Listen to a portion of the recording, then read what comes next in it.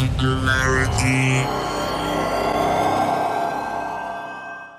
My name is Nicola, aka Socrates, and you're watching Singularity One-on-One. Singularity One-on-One is a regular podcast feature of Singularity Weblog, where you can go and listen to it or download it in full.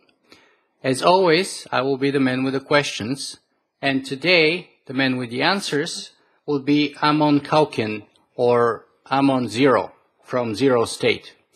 So welcome, Amon. I'm very happy to have you on the show. Hi, thanks for having me. Just to let you know, it's Amon, actually. Amon. Did I mess up your name? Oh, it's just the way it's spelled. But yeah, Amon. Amon. So. Okay, great. And what about the family name? Is it Kaukin? Actually, it is Kalkin, but it's a pen name. It's not my given family name, but it's what I use for everything that we're talking about today. So. Oh, I see. Very well. So just like I'm Socrates, you're Kaukin. Yeah, that's right. Okay, fantastic. So let's jump right in the conversation here and let's see, what is Zero State? Right. Well, Zero State's it's a community. We have said movement in the past, but it's a community that's based around a lot of transhumanist and futurist ideas. But essentially, I've been involved with transhumanism and the futurist sort of scene for quite a few years now.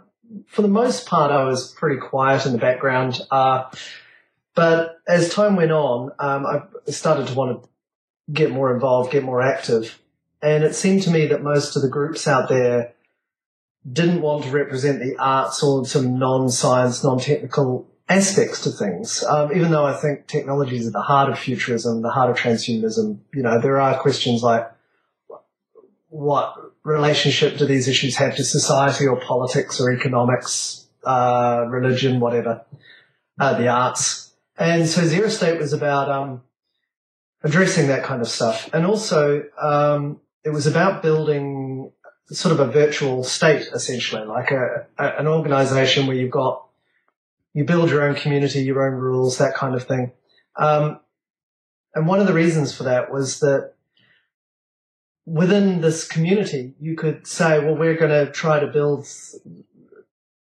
like a miniature society that runs a certain way. And then whether or not people want to be involved is their choice, so it's different to your normal kind of change the world type movement, because they normally sort of impose their values on everyone. They say this is how the world should be. Whereas we're saying we want to build a sphere of influence, and we've got a bunch of ethical values, rules, principles that apply within that sphere, and outside its sphere is other people's business. So it's, at heart, it started out as transhumanist, and it's sort of branching out into other areas. Mm-hmm. Now, on your website, you say that Zero State is a community affiliated with the WAVE movement for positive social change through technology. So I'd like to break this statement into parts and talk a little bit about each of those. Sure. So first off, do you want to add anything else to the meaning and the purpose of Zero State itself? Well, I mean, there's one caveat is that the statement you just read's a recent variant. Up until recently, it just would have said Zero State is a movement for positive social change through technology, which is pretty much straight up. I mean, that's the tagline. It sums it up. And where that's relevant to what I was saying before is just that the social change part is something that a lot of people don't address. So transhumanism traditionally is about an individual changing through technology. So you've got the core meme that you can and should enhance the human condition through technology, and this is the idea you apply that to society.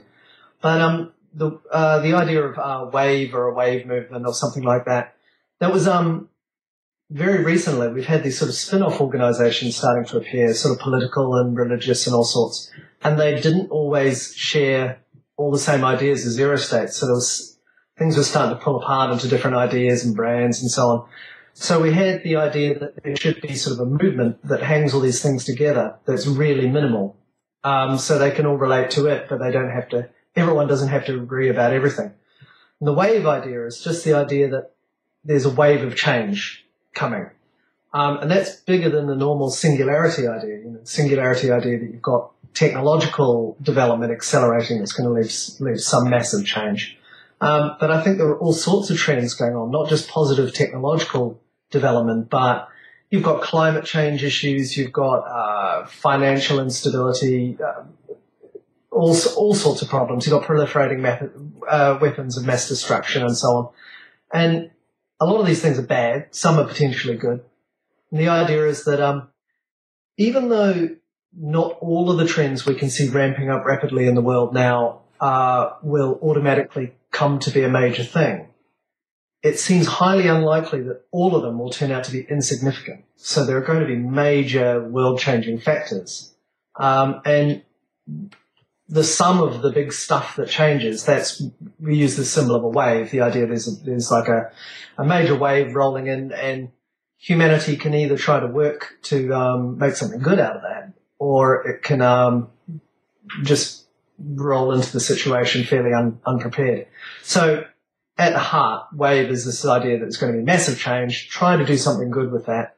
We've got ethical principles at the heart of it. And then Zero State's a community related to that, and then there are other groups like Praxis and Consensus who've got other goals, but they just share the core idea. Mm-hmm.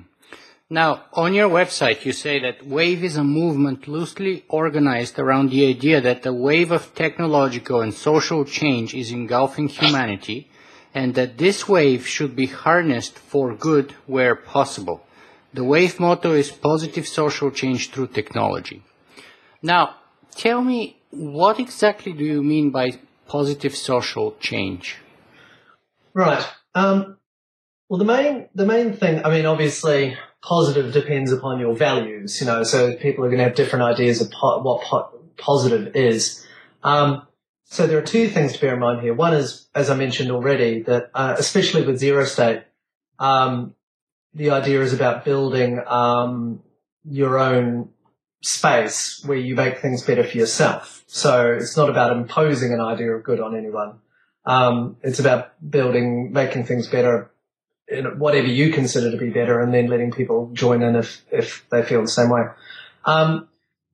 But when it comes to defining what's better, the principles that we've got online, they were kind of crowdsourced, really. We basically got together as many transhumanists and futurists as we could have, just a big rambling discussion about if you're going to have ethical principles at the heart of your movement or organization. Before we had anything else, we thought we'll start with principles.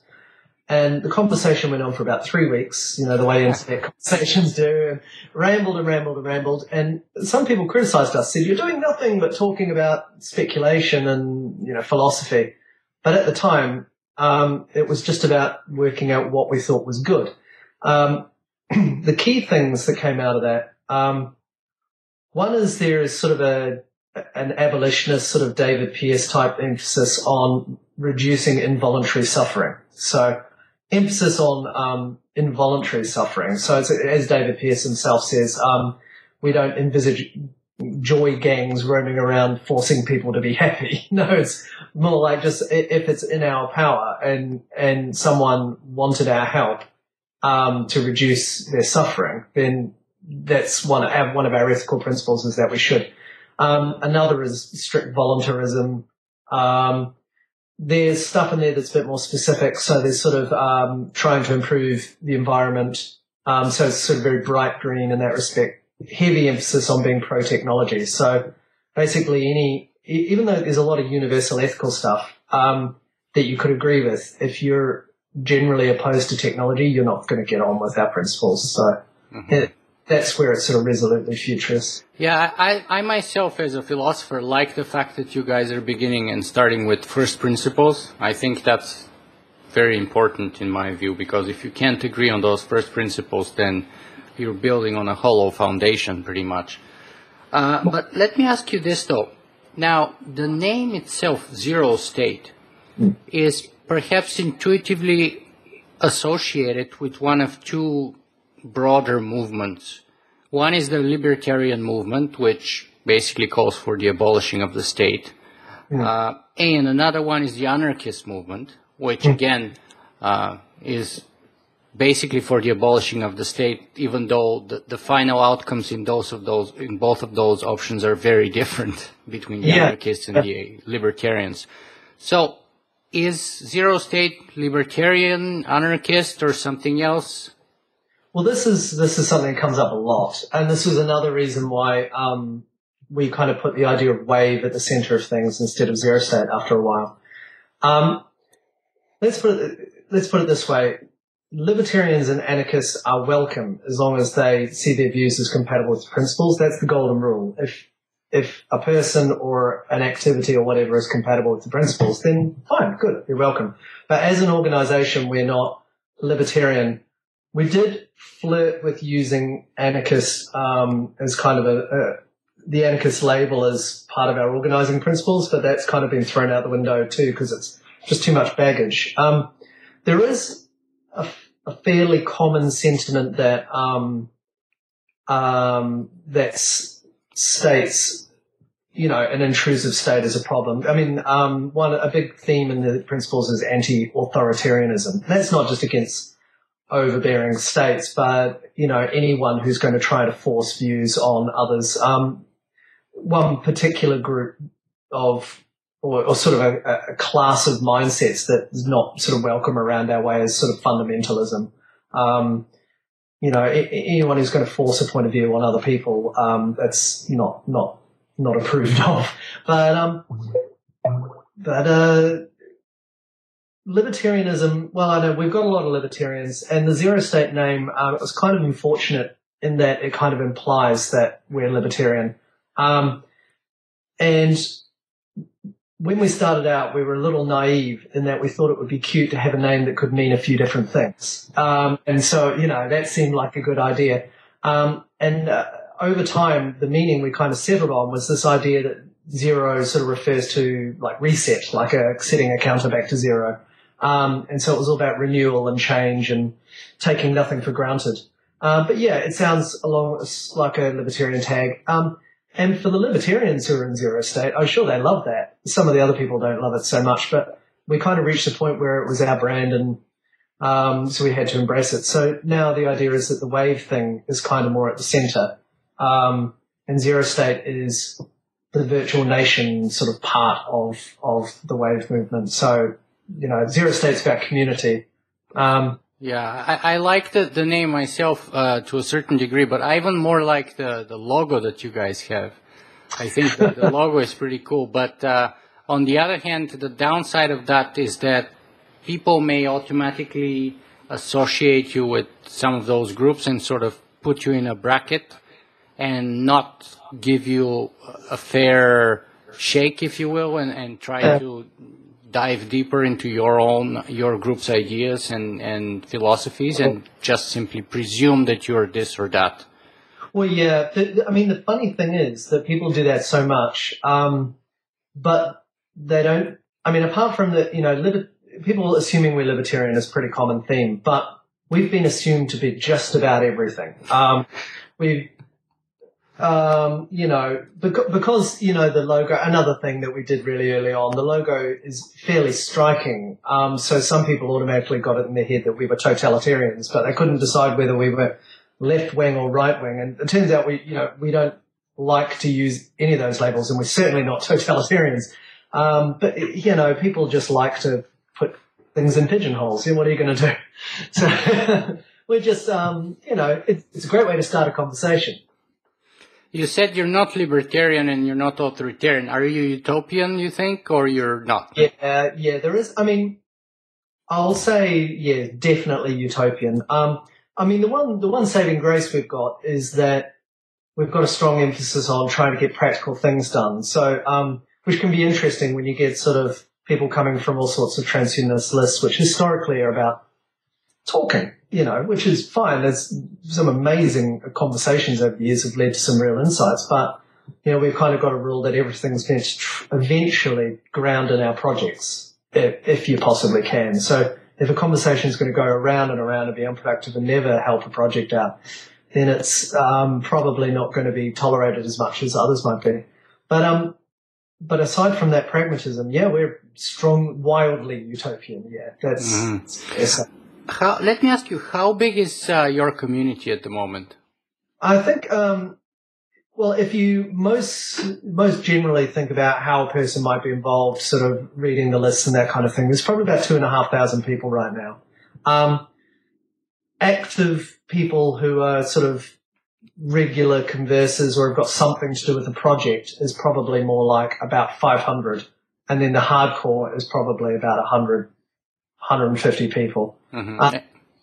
They're spread around the world. There are a couple of places where you get enough of them in one place that they can get together and have meetings. The one such place is London, where I am. There's a fair few of us get together here, where we've got kind of a relationship with the London Futurists group, which sort of grew out of the it's all pretty complex, but it sort of grew out of the UK Transhumanist Association, which became Humanity Plus UK. Mm-hmm. And I was one of the people involved sort of in the early days of that. So now there's just a general mixing of these different scenes, which is nice, actually. People are pretty open. So how long ago did you guys start the community?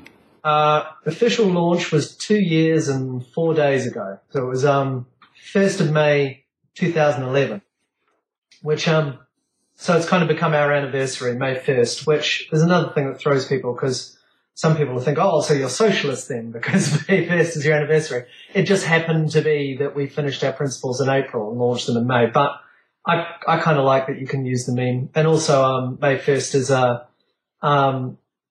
May Day for pagans is a notable day, and we've got more than our fair share of neo-pagans as well, which, pretty curious mix.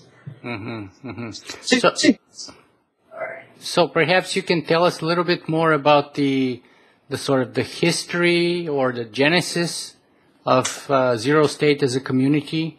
Who was the one who was the finder, or who were the people to find it? Why? What was the motivation? What was lacking at the time? Or Yep. Well, it's a pretty interesting one. There's a definite planned trajectory to sort of grow in phases. So, Zero State has a phase that tries to kind of achieve a bunch of goals and then move on to sort of wider outreach.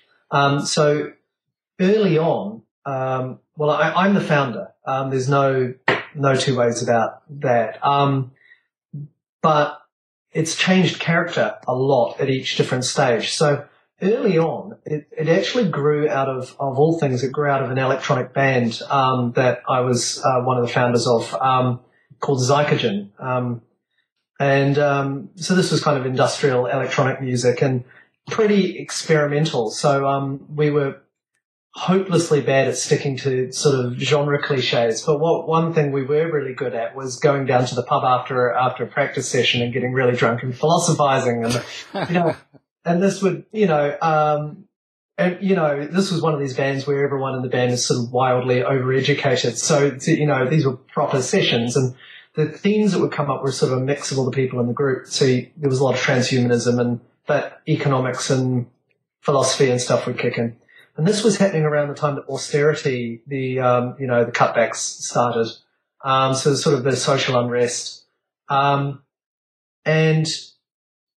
so it sort of started as, there was a group called Doctrine Zero that started as like the band's philosophy wing. So it was a mailing list just for discussing the wider stuff around the band. It wasn't just the music and the art.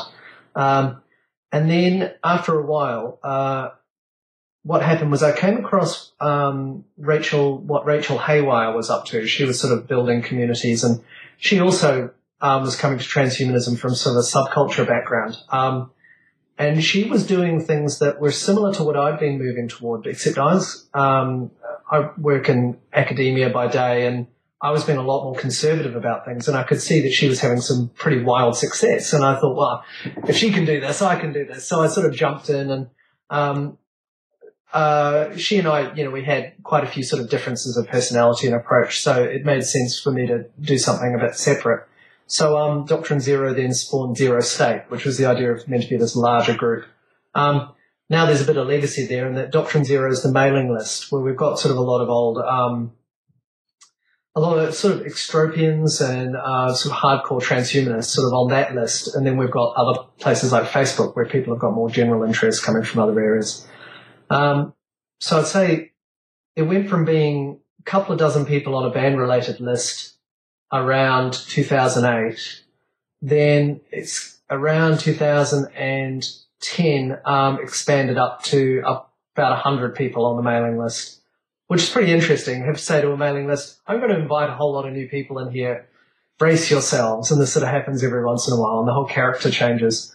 But now we're sort of spread across sort of various Facebook groups, mailing lists. And then I think one thing that distinguishes us from a lot of other groups is there are a lot of little groups that are all focused on tasks and projects. So they have their teams of maybe 6, a dozen people, and they've got a project they're working on, and they'll just kind of report back to the main group every once in a while. So sort of media, economics, a lot of Bitcoin emphasis, stuff like that. So. Mm-hmm. Yeah, I'm interested in those projects. And but before we get there, perhaps I want to ask you a couple of other structural questions. Where do you guys get your funding from? Do you have any funding at all? No, we're pretty poor as organizations go. We've got a membership system, but we haven't been sort of pushing it hard because we wanted to have a membership system that meant that no one had to pay money. So you could be a free member, and then if you choose to get more involved, you can be a supporting member and pay some money and that kind of thing. And of course, when you set things up that way, almost no one wants to pay. So that means there's not a lot of money that way.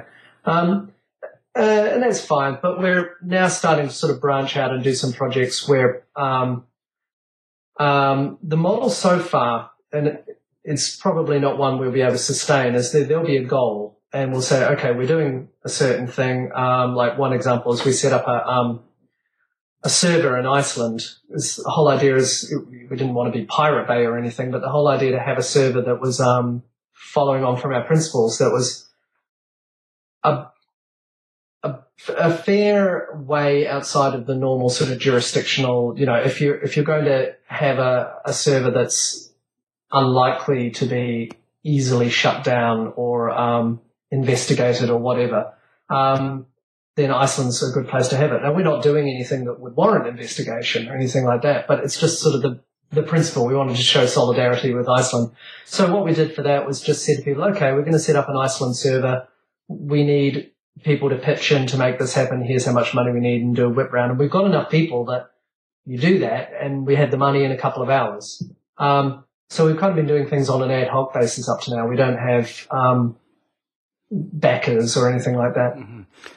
Let me stop you here, though, because you said you're a very poor organization, but I know one of your lofty projects or one of your lofty goals is perhaps to, as you put it in one of our preliminary conversations, to buy an island or to start up a country somewhere.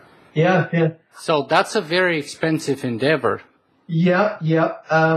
Well, okay, we'll talk about the money side of that in a moment. But just to clarify, that sounds pretty grandiose. It also sounds a lot like seasteading. That's not quite what we're hoping to do. The thing about Zero State is that it's about having sort of a distributed community. Like, so we use the words virtual and distributed. So, you know, we all know what virtual means, but also that you can have real world communities, but they're fairly small and spread around the world. So, which is kind of handy, you know, if something bad happens to one geographic area, then it doesn't affect more than a small percentage of your people. But along with being distributed, we wanted to have at least one location where we had control over, well, not control over, but influence over the local legal situation, just to have a bit of autonomy. So, for example, there are a lot of sort of things that transhumanists, for example, would advocate that don't really fit well with the local laws just about anywhere. Like, for one example is with cryonics. It's speculative enough already, but when you're looking at a lot of potential brain damage the moment someone's stopped breathing, a serious cryonics operation is probably going to want to know in advance if someone's going to stop breathing and then start putting their cryonics operations into action immediately, even to give someone anesthetic and so on before they've actually stopped breathing. And the problem is that in a lot of jurisdictions, that's just too close to euthanasia, and they just won't have it. So the thing is that what we want is some place where we can influence the local laws, have a bit more leeway, that kind of thing. And the way to do that in this world, whether you like it or not, is to get somewhere where you've got enough monetary clout, enough connections that, basically you're not shut out of the decision-making process. And obviously you'd have to be an extraordinary, a cabal of billionaires to do that in a big country. But in a tiny country, you could potentially do it. So what we're looking at is sort of setting up a center in a micronation somewhere, that kind of thing, or just a small Pacific nation or somewhere in the Caribbean. Now, the money. The more hypothetically, the most ambitious end of the scale was the idea of having a centre somewhere like New Zealand. Now, New Zealand is way out of our league. I mean, we're talking about 4 million people live there, which is not many, but it's a modern nation with strong sets of rules and precedent and all that kind of thing. What it does have is it's a pretty secular place. It's pretty open-minded, fairly pro-technology as a rule. So you could get away with a lot there. Now, on the money side, we don't have a lot of money, but we have a similar vision to other people out there who do have money. And one thing we are working on explicitly is sort of building a community. I mean, that's really what we're all about. And there are other people out there who have similar goals, but who are not focused on building a community. So the idea is to kind of set ourselves up in partnership. Now, obviously, we would like to have money. If anyone seeing this thinks these guys have got a good idea, I would like to help them out with money, then we wouldn't say no. But obviously, what we're basically doing is it works on two levels. On the one hand, we have projects that where if we can make any profit, then we try to prudently invest it, that kind of thing. And we generally see it as building resources. We don't like to kind of think in terms of money too much, because there are a lot of things about the economic system in the world today that as an organization we're not fond of. But if you want to have any ability to have any influence or make any change, you've got to have resources. And then the other level is partnership with other organizations or individuals who have got resources already and have a similar vision. Mm-hmm. Do you have any notable members and or partners? That could help you in all those efforts. It's hard to say. There are members who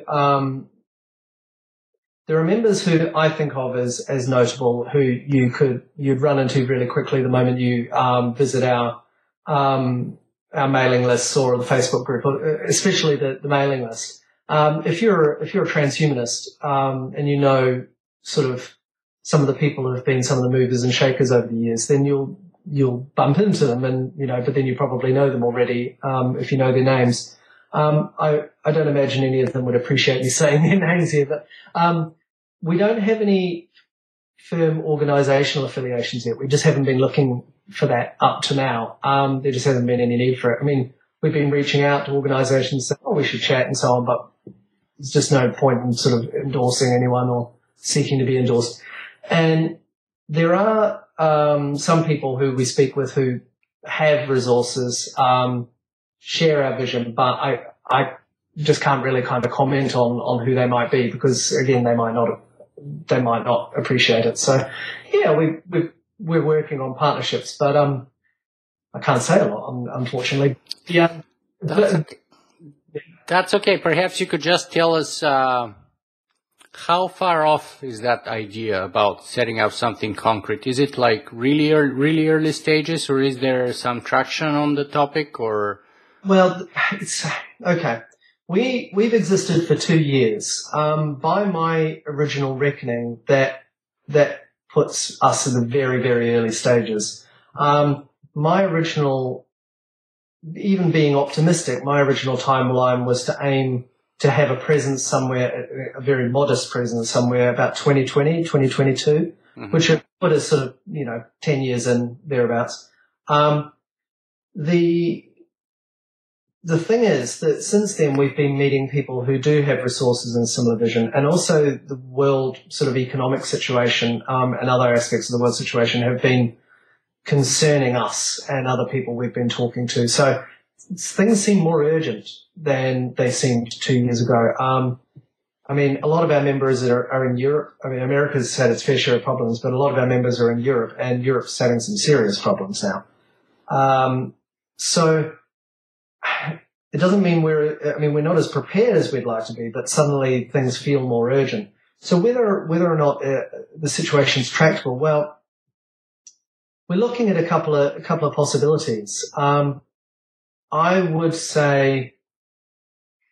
I'd say realistically there's about a 50-50 chance that we'll have an intentional community set up somewhere in 3 years.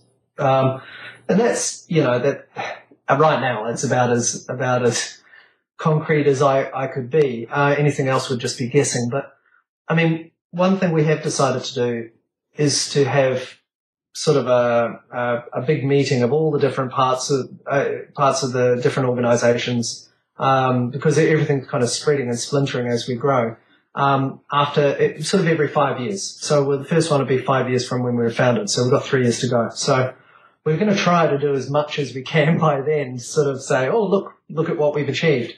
Right now, the situation is that we've got friends around the world who are working on this kind of stuff. Some of them have serious budgets, and we're already working on this kind of thing. So it's a matter of us just trying to coordinate with them. So we don't really know how that'll go, but we do have some friends who are going around the Pacific at the moment, checking out locations, talking to people, that kind of thing. And it looks really promising. Now, one thing we're looking at in terms of sort of getting the money to do any of this really is the sort of volatile Bitcoin situation. Because a lot of sort of tech-oriented people have noticed Bitcoin a lot earlier than other people. Now the cat's out of the bag after Cyprus. I think everyone knows about Bitcoin. But the thing is that a lot of sort of futurist pro-tech people are holding Bitcoins from back in the days when Bitcoins didn't cost anything really to speak of. So you only need a few hundred people like that, and you might have the beginnings of some serious resources. But anyway, we're looking into it. So I'd say, come back 3 years, and I'll say 50% chance that we might be able to have this conversation on a beach in a small Caribbean island somewhere. Who knows? But yeah, that'd be great. I'd come to visit you. The only thing is, I'd say try and stay away from the Caribbean if you can, so that you're as far from the United States as possible, if you ask me.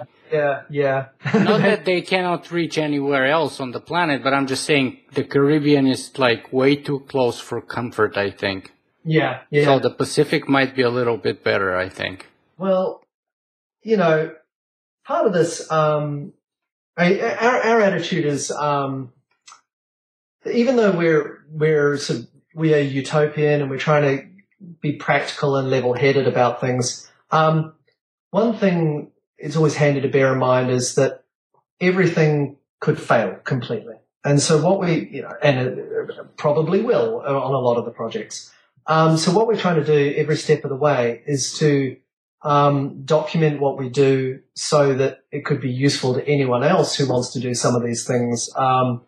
So even if we fail, someone else can kind of pick up the documentation and go, well, here's what they did wrong, and then pick it up and run with it. So hopefully the things we do will sort of be of value to the community regardless of how we get on. But we shall see. It's early days, but like I said, there's a sense of urgency now, which is a bit of a worry. But yeah. I actually recently interviewed an author who is a former National Geographic journalist called Zoltán István. He's a Hungarian-born American citizen. who recently published a book called The Transhumanist Wager. And he talks about a country called Transhumania. Oh, okay. So I'd recommend if you have a chance to check it out. I will do. Might give you some ideas. Let's move on and talk a little bit more about the general meaning of transhumanism and what do you think it is, or at least in your community's view. Because, of course, there's a lot of shades and different interpretations of the term. So what is transhumanism in your view? Right. As an organization, we don't define it. In fact, as an organization, we dodge the issue a little bit by sort of referring to human enhancement as being good and that kind of thing, but generally not using the word transhumanism. But my personal view was sort of laid out pretty strong early on, so it kind of tends to inform most of our conversations. And I just, I think it was Anders Sandberg who came up with the idea of the central meme of transhumanism, the CMT, so that we can and should improve the human condition using technology. So this is like the most conservative, simple definition. And it's the only thing, in my opinion, it's the only thing all transhumanists have in common, because after that common idea, then all hell breaks loose. You know, you've got, I mean, me, even though I came to it later than others, I'm old enough to think of myself as an extropian. It's so that kind of early, you know, I remember when Extropy was sort of a pretty dominating brand within transhumanism, and then everything started to sort of change and shift, and you know, and rightly so. But so ZS in many ways kind of harks back to that, you know, sort of a gung-ho 1980s transhumanism. One kind of common sentiment we have is that transhumanism kind of became a bit more beige, a bit more bland over time, trying to basically court the mainstream by emphasizing things like existential risk and that kind of thing. Now that's all extremely valuable work, of course, but when I was a teenager, the exciting thing about transhumanism was, you know, real full-on explore the universe, mind uploading kind of stuff. In many ways, kind of the where transhumanism inherited the spirit of Russian cosmism, just real go get 'em futurism. I like that. So that kind of spirit tends to pervade our point of view. Another thing is, we were saying before about how people like pigeonholing organizations. In the past, we've had people think that we were a religious transhumanist group. But that's only because we've made a point of saying that religion and spirituality has its place for individuals who want it to have a place for them. So, one of our members, Dirk Briere, has written a book called The Praxis, which is basically his attempt at coming up with a transhumanist mythos that kind of recapitulates all the stuff that religion, particularly Christianity, does, just using secular means. It comes across as more full on than sort of reading a Bible or something like that, because the ideas kind of seem a little, I don't know, a little more jarring because they're not as familiar. You know, they're not stories you heard growing up as a kid, unless you were reading Asimov when you were 6 or something. You know, it's pretty heavy stuff. So one thing we have is that we tend to, people who like the idea that transhumanism shouldn't necessarily rule out religion, they tend to kind of gravitate our way. You know, so we have a lot of friends over at Shearing Church and that kind of thing. Are you personally religious? Well, let's put it this way. If I'm at a party and someone asks me that and they don't seem a very interesting person, I'll say I'm an atheist, because it's technically true in sort of a very rough way, and it shuts down a boring conversation. But my personal leanings are more kind of Taoist with dashes of sort of neo-paganism, but that's mostly kind of aesthetics is kind of like ways I choose to live my life, but my metaphysics is just basically I refuse to believe anything that's incompatible with evidence. So, You said your day job is in academia, right? Yeah, I'm a cognitive scientist, coming from psychology. So, are you a professor or? Well, in American terms, I'm a researcher and do some teaching, but mostly I research people's insight in their decision making. So. Cognitive science. Yeah. So sort of coming from my early interest was AI, but coming from a psychology background. So fascinating. Yeah, it's interesting stuff. My two big interests early on were sort of cognitive science with sort of AI as its center of gravity for me, and sort of the arts. But and on the arts side, it was mainly because I could kind of see the arts converging into something like virtual reality. Where these days you've got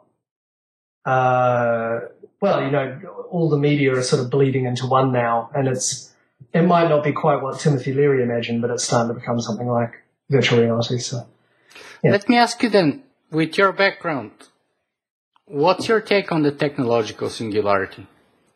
And how could it be related to what you're trying to accomplish with zero state? Okay. Well, I don't call myself a singularitarian, but I'm not completely hostile to the idea either. I mean, I think the two things that are most likely to bug me are if someone assumes that singularity is inevitable, or if they kind of turn it into something mystical, and they kind of refuse to define terms. Actually, a third thing that bugs me is when people assume a singularity would be a good thing. And that's increasingly a common thing. Come the singularity, everything's going to be okay. And that kind of winds me up. But that said, intelligence explosion looks likely. I think I think, if you go back to the sort of the more modest ideas of singularity as intelligence explosion, I think there's good odds that such a thing could happen. And I probably would put it around 2040 to 2050, similar to sort of Ray Kurzweil. I thought his angle was pretty neat in that he just defines it as a period of rapidly accelerating change, which is a really conservative definition for a lot of transhumanists. For zero state, well, it is, it's a neat riff, it's kind of a neat, image, so we kind of obviously drawing on it with this idea of the wave. But the wave is not just a technological singularity. It's massive change, probably technologically mediated. But the big thing for us is that it's not automatically good, and it's not automatically about any given technology or set of technologies. It's just a whole bunch of factors converging. One thing we did say pretty early on in our principles right from the first version was that there was massive change coming, and we borrowed from the singularity idea to say that it probably has an event horizon, so there's a certain point after which you can't predict what's going to happen with any predictive competence. And at that point, we kind of said that artificial intelligence, virtual reality type technologies, nanotechnologies, these are going to be extremely important. So one of the I said before that, with Doctrine Zero and Zero State, that we like the idea there were multiple meanings. One of the meanings with zero early on was the idea of an event horizon. There's a lack of knowledge about the future. My take on that is that some people say, oh, well, this is kind of just an assumption that we wouldn't be able to predict what was going to happen after a certain point. But I would say, look at society now. We can't predict. If you take 3 technological or social factors, that are playing out now, we can't meaningfully predict and respond to how those things are going to play out over even 2 years. I mean, there will be some people in society who will make a prediction that maps onto what happens, but the chances that we'll have listened to them and done something about what they have to say as a society before the event is pretty much nil. I mean, if we couldn't stop a fairly vanilla and foreseeable economic meltdown like the one we got in 2008, how are we going to deal with a more complex situation like intelligence explosion? So yeah, I think it's a huge and massive issue, but I kind of shy away from calling myself a singularitarian because increasingly there's a bunch of baggage comes with that. It's turning into a new religion. You think so? Yeah, I do. I mean, there are people within it who are really rigorous about trying to avoid that, but they're in the minority, and increasingly so. I mean, I guess what's happening is that they've got a fantastic meme. I say they, I mean, I buy into it to a degree. So there's this powerful, powerful meme. And the thing about memes is that they're like the proverbial horse that's gotten out of the stable. Once that horse, there's no getting it back in. So, once a powerful idea like that gets about, you can't tell people, oh no, this is what it means, and it can only mean this. The idea is out in the world, and the more popular it gets, the people who are rigorous about a narrow definition are going to be an increasingly small proportion. But that said, basically this is a good observation about where society seems to be going, the trajectory of humanity over the entirety of its history. To take the sort of Kurzweil line, this is a trajectory that arguably you could retrofit back over long before humanity existed. Mm-hmm. And then people have mapped that onto sort of real likely developments this century, but then it's kind of spreading out to become, it's kind of recapitulating all the major religions of the world now. People are interpreting it in terms of what they know. And that's to be expected. My goal in inviting you here today was to basically try and shed light on your movement and your growing community from the source, as it were. And I think we've managed to shed some light on that, and we're also running out of time. So let me ask you the traditional two questions that I always ask at the end of my interviews. And the first one is, where can people find more about Zero State? First place to go is zerostate.net, and everything is linked from there on the front page. So yeah, that's where you go. That's the best place. Okay. And is there a final message that you would like our viewers and listeners to take away from this interview with you today? The most important thing, perhaps, that you want to send out? I think the most important thing, I think that times are changing rapidly and powerfully and in ways that are almost certainly out of our control as a society. And that the futurist and transhumanist and singularitarian communities have got some incredibly intelligent, creative, visionary people. So what I would do is I'd say that I would, regardless of whether people want to get involved with Zero State or any other organization, I would encourage people to reject apathy. Use that intelligence, use that vision, cooperate, find projects, get involved with them, identify what you think is likely to be the biggest problems emerging as things change rapidly in the very near future, and find groups of intelligent, like-minded people and help them achieve concrete goals. Get out there and do stuff.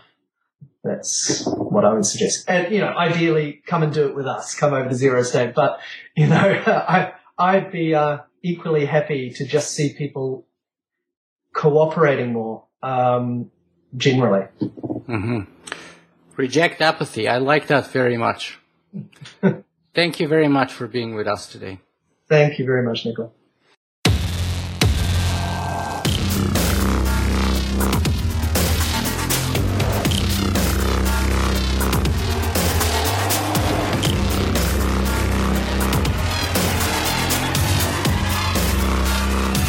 Singularity.